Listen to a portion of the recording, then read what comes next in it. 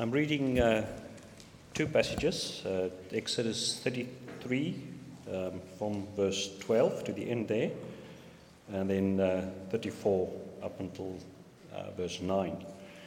And in this passage, you'll see the name of the Lord in capital letters, 4 capital letters. That is when our translation translates the covenant name Yahweh into our English. So Ross has asked me to substitute Yahweh, the covenant name of the Lord, where our English version says the Lord with capital letters.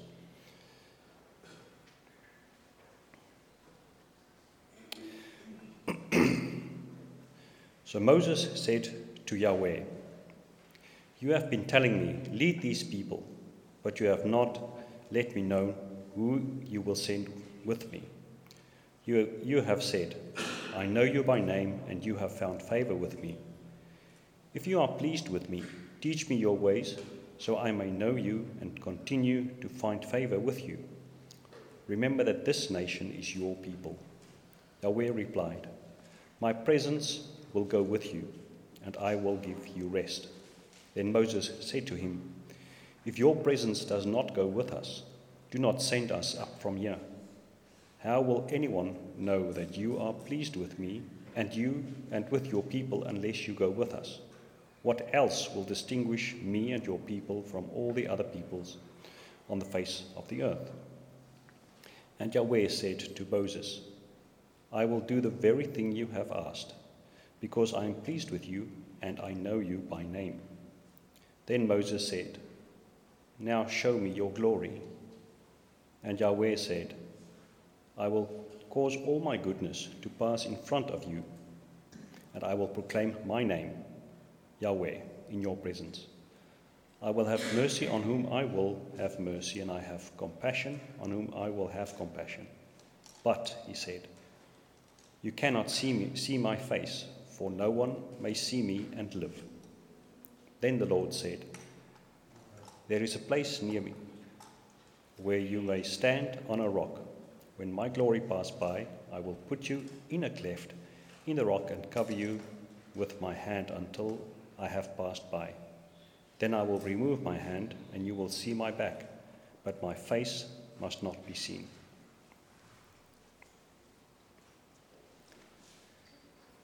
Yahweh said to Moses, "Chisel out 2 stone tablets like the first ones, and I will write on them the words that were on the first tablets, which you broke. Be ready in the morning, and then come up on Mount Sinai.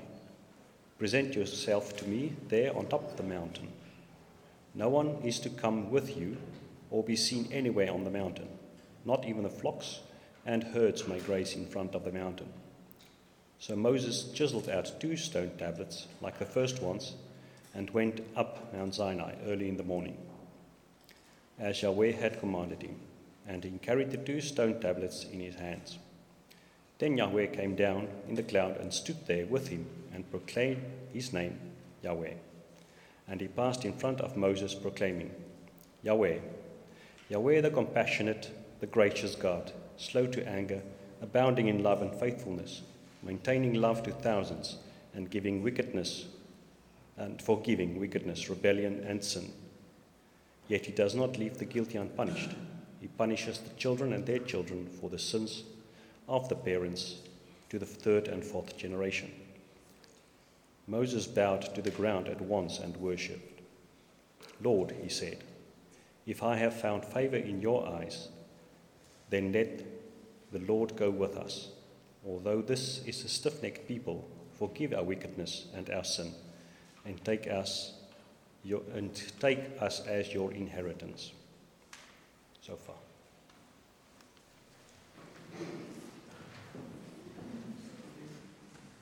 So this simple days when kids are in church, we would have a column song. So everyone stands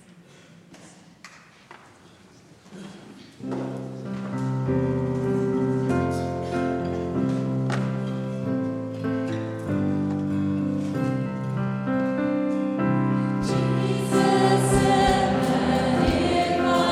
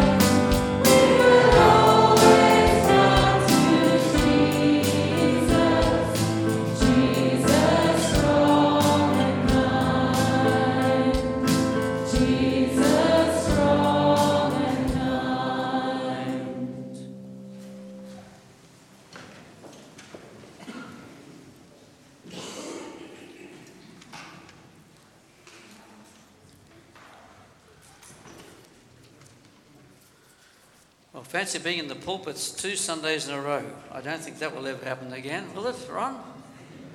See. I'd like to read to you also another passage of Scripture this morning. If you have your Bibles, you might like to follow it. If you haven't got your Bibles here, well, you'll just have to listen, won't you? With both ears and the heart and the mind. See if you can see the connection between Exodus 33 and John chapter 1. John chapter 1. Familiar words to us. In the beginning was the Word, and the Word was with God, and the Word was God. He was with God in the beginning. Through him all things were made. Without him nothing was made that has been made. In him was life, and that life was the light of all mankind. The light shines in the darkness, and the darkness has not overcome it. There was a man sent from God whose name was John. He came as a witness to testify concerning that light, so that through him all might believe. He himself was not the light. He came only as a witness to the light. The true light that gives light to everyone was coming into the world. He was in the world, and though the world was made through him, the world did not recognize him. He came to that which was his own, but his own did not receive him. Yet to all who did receive him, to those who believed in his name, he gave the right to become children of God. Children born not of natural descent, nor of human decision, or of a husband's will, but born of God. The Word became flesh and made his dwelling among us. We have seen his glory, the glory of the one and only Son, who came from the Father, full of grace and truth. So far.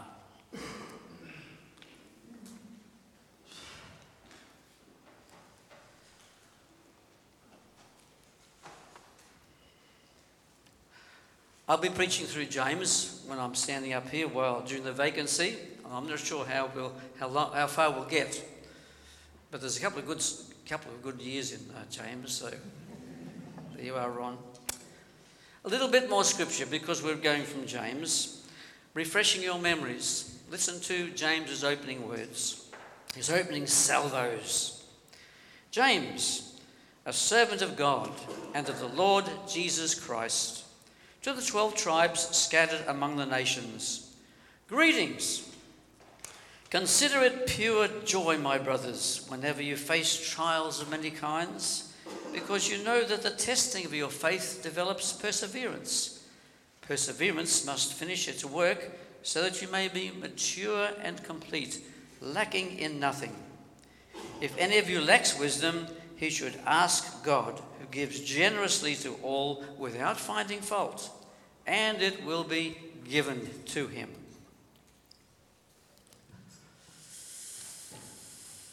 Well, when we hear James's opening verses, we 21st century Christians are faced with the greatest of challenges, aren't we? Living out the trials of life with not just a little bit of joy, but with all joy or pure joy. And we know immediately that we miss the mark. We just don't have such perfect faith to have such perfect joy when the trials of our lives swamp us. We've prayed for people this morning, Tampa has, who've got trials. We should join them as brothers and sisters during the week and support them in their trials.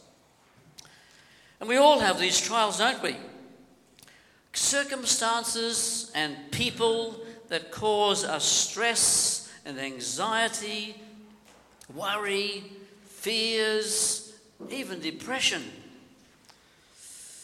So what are your anxieties and fears? They would come pretty quickly to your mind, surely. Yes, you are coping, praise God. Some you are even working through. But with what degree of joy? Now, James knew his own heart as well as those of his congregations. He knew very well that he and they and we need God's wisdom. Just ask God, he says, and you'll get all you need. But ask with genuine faith, because doubters don't stand a chance of receiving anything. So what was this wisdom? What is this spiritual ingredient that enables a believer in Jesus to endure trials of many kinds with pure joy? We search the scriptures and we discover that wisdom is all about knowing God. Knowing God. In fact, the Christian life can be described in many ways, one of which is the Christian life is all about growing in the knowledge of God. Do you often think of that? Growing in the knowledge of God. The growing of the knowledge of God is our wisdom. To know God is to be wise and truly knowledgeable. This is the knowledge of Peter and James and all biblical writers. They urge believers to grow in the knowledge. Look at Paul's letters, Peter's letters, James' letter. They're all moving that direction. The amazing thing is that he has given us a big book in which he reveals himself and his acts. And you guessed it, the Bible. The Holy Bible, since he is its author and he is holy. Well, in my reflections on James and the wisdom of which he speaks, I came to the conclusion that it would be worthwhile for us this morning to ponder what God reveals of himself in his word before continuing through James. After all, our Lord directed us to have a strong rock foundation, didn't he, if we want to build a house on it that will endure. We don't want one with a sandy foundation. And what he meant by that metaphor was not just to hear his words, but to practice them. Practicing, that might be a new idea. Yeah. None of us has a perfect knowledge of God.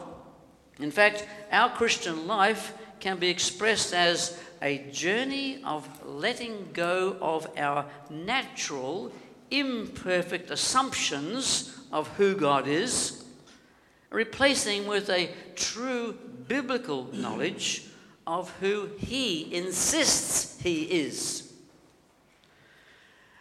And it's going to take a lot of sermons, congregation, a lot of Bible study, and even a bit of suffering to know God. As we have seen before, we need the very big and very real God of James to endure the trials of life with serenity and joy. So who is God? Where shall we go? Well, remembering that James's congregations didn't have the New Testament, only the Old Testament, we should look there for James's source of inspiration. And there is no epiphany where God reveals more of himself than in Exodus 33 and 34. And there we witness a day in the life of Moses. A day in the life of Moses. But what a day! A day he never forgot, and one that Israel never forgot in knowing who God is. Yahweh, the name by which he revealed himself to Moses in the burning bush, when God called him to deliver his people from Egypt. He has led Israel through the wilderness to Mount Sinai, very special mountain. Yahweh, the name literally means I am who I am, or I shall be what I shall be. And it points to his covenant faithfulness. It's a covenant word relating ship to his people, and it indicates his trustworthiness in all situations, congregation. A word of integrity, a name of unchangeability towards you. And now it is time for Israel to witness this firsthand. God had long ago promised to Abraham, Isaac, and Jacob that their descendants would be as numerous as the sand on the beach and would inherit the land of Canaan from God. That promise is about to be fulfilled. But the people lack faith in Yahweh. Yahweh even calls them a stiff-necked people. Would you like to be called a stiff-necked people? God loves a stiff-necked people. He is Yahweh to them. They would prefer to return to the slavery of Egypt rather than face the perils of the wilderness without water and food and then have to conquer the hostile tribal nations who live there. Moses and Israel had seen the power of Yahweh in the divine plagues he brought upon Pharaoh, which eventually forced Pharaoh to send Israel away, get out of the place laden with gold and silver and all precious things. But then we see the weakness of faith. Moses even is unsure that Yahweh could lead his people through that wilderness into the promised land. Many what-if questions came to his mind, like you and me. He needed a fuller knowledge of Yahweh than he already had and had witnessed. And he'd witnessed a lot, hadn't he? And the same situation is provoked by James's opening challenges of faith. Is God great enough to grant me joy in my trials? So Moses did a daring thing, something that you and I would never dare to do. He dared to ask of Yahweh to see him. Show me your glory. For Moses to make such a bold request reveals just how close Moses' fellowship with Yahweh was. In fact, Yahweh himself says, I talked to Moses face to face. What an expression of intimacy. And God's response?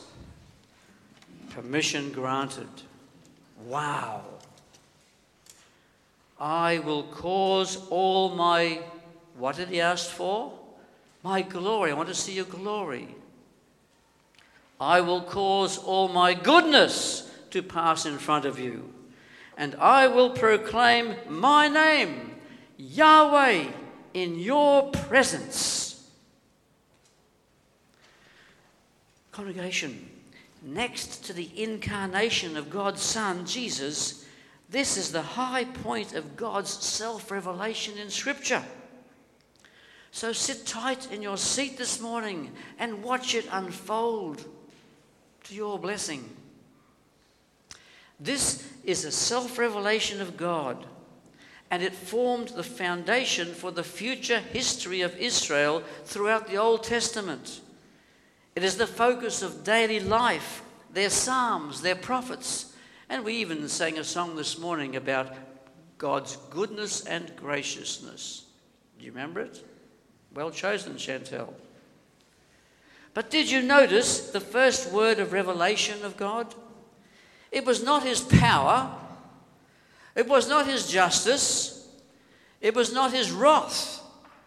It wasn't even his love or mercy or grace. That's something new for us, isn't it? It was his goodness. The goodness of God. God is a God of goodness, congregation. So when you go from this place this morning, that's one thing you can remember. God is a God of goodness towards you.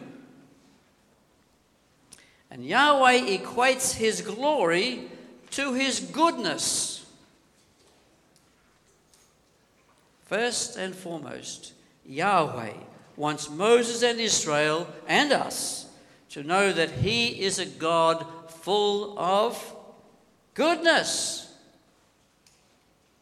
Strange, you might think. And this is where we note that our existing thinking of who God is not necessarily how he reveals himself to us. We must listen to Scripture more carefully. And to listen to Scripture means you have to listen to Scripture. Read it. Study it, congregation. You want to get closer to God, to know him? That book is there for you to open and make it a well-worn book with the pages falling out. We might well have expected a statement of omnipotence, but no, his name is goodness. And that simply means that we need to read the Scriptures more often than we do. A retired friend of mine said recently to me that he finds pleasure in reading the Bible through not once, but twice every year. How do you measure up to that? Well, one could assume that this man knows who God is in a deeper way than one who may read a prepared devotional daily on the one particular verse of Scripture. Congregation, the thrust of Scripture is that God's people read his word so that they might know him. You won't know him by reading the paper or watching TV. How much time do you spend doing that relative to Scripture? Note King David, of whom God had said that he was a man after his own heart. Wow, there's not too many people in Scripture that God gives that reputation to. And he prays, "Teach me, O Yahweh, your decrees. Then I will keep them to the end." If you want to get to know somebody, you need to spend time with them. So Yahweh wants Moses to spend time with him on Mount Sinai to see his goodness personified, his being, one of thinking and doing good to Israel and all his people. And nor is this a one-off descriptor of God. In this revelation, we enter into the very center of who God is. It is his own self-characterization, and it becomes the essence of Israel's creed. It's just not what we expected. His glory and his goodness is his glory. And he immediately adds that this goodness is defined by mercy and compassion. I will have mercy on whom I will have mercy, and I will have compassion on whom I will have compassion. Compassion can also be translated graciousness or grace. So here we have a revelation to us of the heart of our Creator. It is one of mercy, goodness, compassion, grace. They are precious words because they stand for God and remain so throughout the whole of the Old Testament. Mercy, compassion, grace, goodness describe Yahweh's relationship with his people, even in their idolatry and their rebellion. There are some amazing passages of Scripture in the Old Testament that give us the heart of God towards his people. Listen to, for example, these words from the book of Hosea. How can I give you up, O Ephraim? How can I hand you over, O Israel? My heart recoils within me. My compassion grows warm and tender. I will not execute my burning anger. I will not again destroy Ephraim, for I am God, and not a man. I am the Holy One in your midst. This is who God is. We may tremble when we daily fall short of his law of love, but he wants us to know that he will always respond to the sorrowful heart in mercy, in compassion, in grace. His cup of grace is bottomless. It is always full, brimming over towards you. How do we know this? But do we know this? Do we believe this? It surely assured Moses, because with this knowledge of Yahweh, he went forth and led Israel for 40 years through the wilderness. And they were a stiff-necked, stubborn people. Dutchies have nothing compared to those Israelites. Moses endured their rebellion, their continued sin, their continued iniquity, even their idolatry, as well as his own sin, knowing the heart of Yahweh as one of grace, mercy, compassion, and goodness. But this was only the introduction. Yahweh announces to Moses that he will pass by Moses, who will be able to see with his own eyes a manifestation of Yahweh's glory and goodness. And as he does so, he first announces his great name of faithfulness, Yahweh, Yahweh, repeated for emphasis. No name is greater. Israel later considered it so great that they went to the extreme of never saying it at all. Why? Well, that would enable them to avoid any possibility of misusing or taking it in vain. So we don't really know how to pronounce the word today. Then the glory, goodness of Yahweh is declared more fully. He wants to be known as the compassionate and gracious God, an emphatic repetition of the introductory revelation. He does not declare himself to be one who is severe and unforgiving, stern and demanding, or even slow to exercise patience and mercy. He doesn't even mention his sovereign power or holiness here. Rather, he wants Moses and his people to know that he is compassionate and gracious to the extreme. That is, he is gently accommodating himself to our fallen nature, our fallen character. He knows how fallen you and I are, and it doesn't make him blink at all. Not overwhelming us with his character of perfection, eternity, infinity, omnipotence, omniscience. He is all of those things. But here he wants us to know that he is a God of goodness towards us. He then wants Moses and his people to know that he is the God who is slow to anger. Literally, here's something of interest for you. The Hebrew word for slow to anger is long of nostrils. Picture an angry bull pawing the ground, heavily breathing, with nostrils flaring. That would be short-nosed. Yahweh is long-nosed. The Hebrew have a nice, neat way of saying things.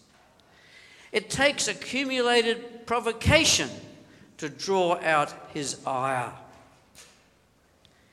Have you noticed that God never has to be provoked to mercy, never has to be provoked to compassion, to grace or love? These attributes, as it were, come naturally to him because that is what he is. But, note this, he has to be provoked to anger. Yes, there are times when the sins of his people bring his patience and compassion to an end, and his anger is revealed in discipline and judgment. But the assurance is it will end.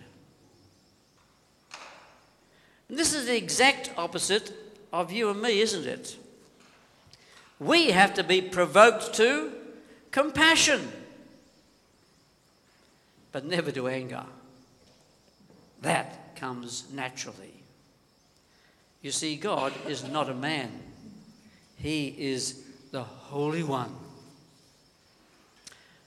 And his glory, goodness continues. He is abounding in love and faithfulness. At last, the word love. This is pure covenant language, congregation, reflecting the special commitment that he has made to his chosen people, to whom he has bound himself gladly in an unbreakable covenant bond. Marriage is a picture of that. But this covenant relationship between his people and himself is stronger.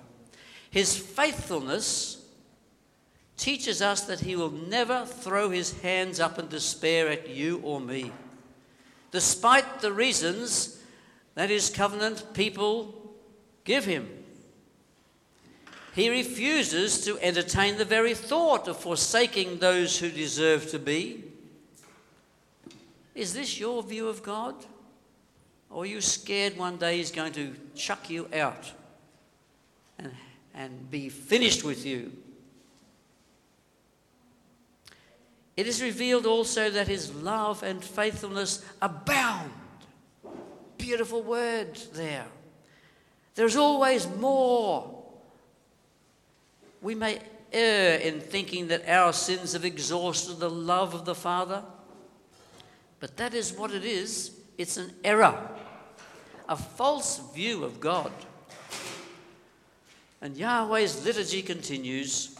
He maintains love to thousands and forgiving wickedness, sin, and rebellion,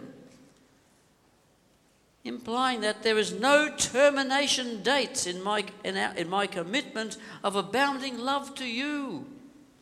You can't stop my grace guiding your life in all its trials. You can't outrun my mercy. My heart is set forever on you. Is this your God? You may have heard it said that the God of the Old Testament is a thundering, judgmental, relishing deity with a short supply of love and mercy, different to the New Testament God. Well, such people just haven't read Exodus 33 or 34, have they? And then we come to this last revelation of Yahweh's glory goodness. Yet, he does not leave the guilty unpunished. He punishes the children and their children for the sins of the fathers to the third and fourth generation. Do you find this somewhat contradictory to what he has just revealed of himself? It seems totally out of character, out of place, doesn't it? And yet this is part of Yahweh's self-revelation to encourage Moses and Israel to get up there into Israel. Yet reality does reveal it. The sins of parents very often follow the descendants for generation after generation after generation. Third or fourth generation. There are books of psychology on it. I've read one of them. Quite amazing. On reflection, it is a vital characteristic of Yahweh. Without it, he would appear to be a big softy, lenient God, letting sinners off the hook. Hitler doesn't have to go to hell. He's okay to go to heaven, we'll let him off. Is that the kind of God you have? Don't we often complain about our justice system that makes softer judgments? Been in the news again this week. Yahweh is perfect, and he perfectly balances mercy with justice.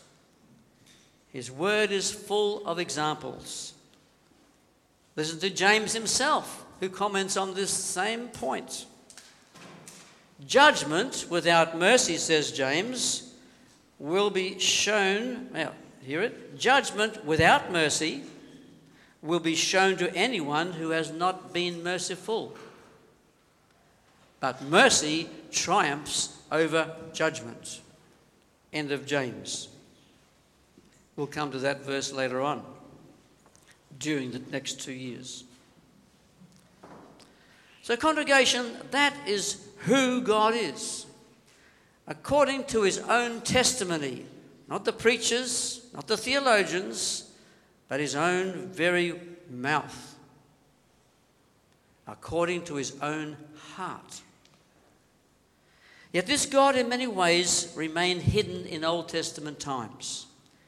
Eventually, though, it was time to reveal himself in all his glory goodness in the flesh, with a human body, in the person of his Son, whom we know as Jesus, our Messiah. Note how John introduces him in his first chapter. We have seen his glory. Moses said that too. He could have said it. The glory of the one and only. That sounds like Yahweh to me. Who came from the Father, full of grace and truth. I think John has just finished reading Exodus 33-34 before he penned these amazing words. Shades of Moses from Mount Sinai. And then John says, no one has ever seen God, but God, the one and only, who is at the Father's side, has made him known.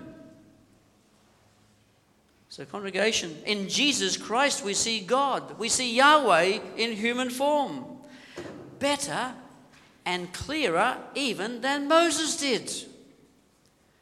Jesus himself added to his own disciples in the upper room, hours before his crucifixion, listen carefully, anyone who has seen me has seen the Father.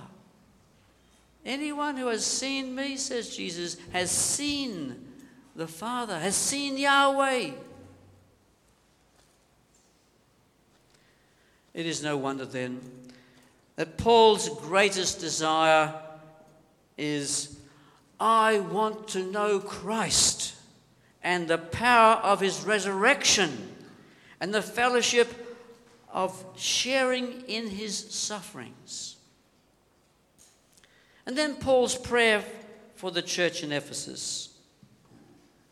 I keep asking that the God of our Lord Jesus Christ, the Father of glory, may give you the spirit of wisdom and revelation so that you may know him better. So that you may know him better. That God simply says to all his redeemed, believing children, know me, know my goodness, my mercy and my grace. And then knowing me, you will have all that you need to endure the trials of your faith with joy, even pure joy. Amen. Shall we pray? Heavenly Father, we acknowledge that the faith that you have given us is a faith in a real God, a true God, one who has revealed himself. You are not a God made up by men, as so many religions are. We praise you and thank you for that. We thank you for this revelation that you gave to Moses of old willingly when he dared to ask you, that he saw your glory. And we also thank you that you have revealed your glory to us through your Son, the Lord Jesus Christ, full of grace and glory. May our knowledge of you ever increase, Lord, as Paul prayed, so that indeed we may be able to walk faster with you, more strongly. And as we go through this book of James, we pray that you will bless us and help us with that knowledge to walk and through the trials of life that you bring upon us. We bless and commit to you those who have trials in our congregation, and ask that you will especially draw near to them as a God of goodness. For Jesus' sake, amen.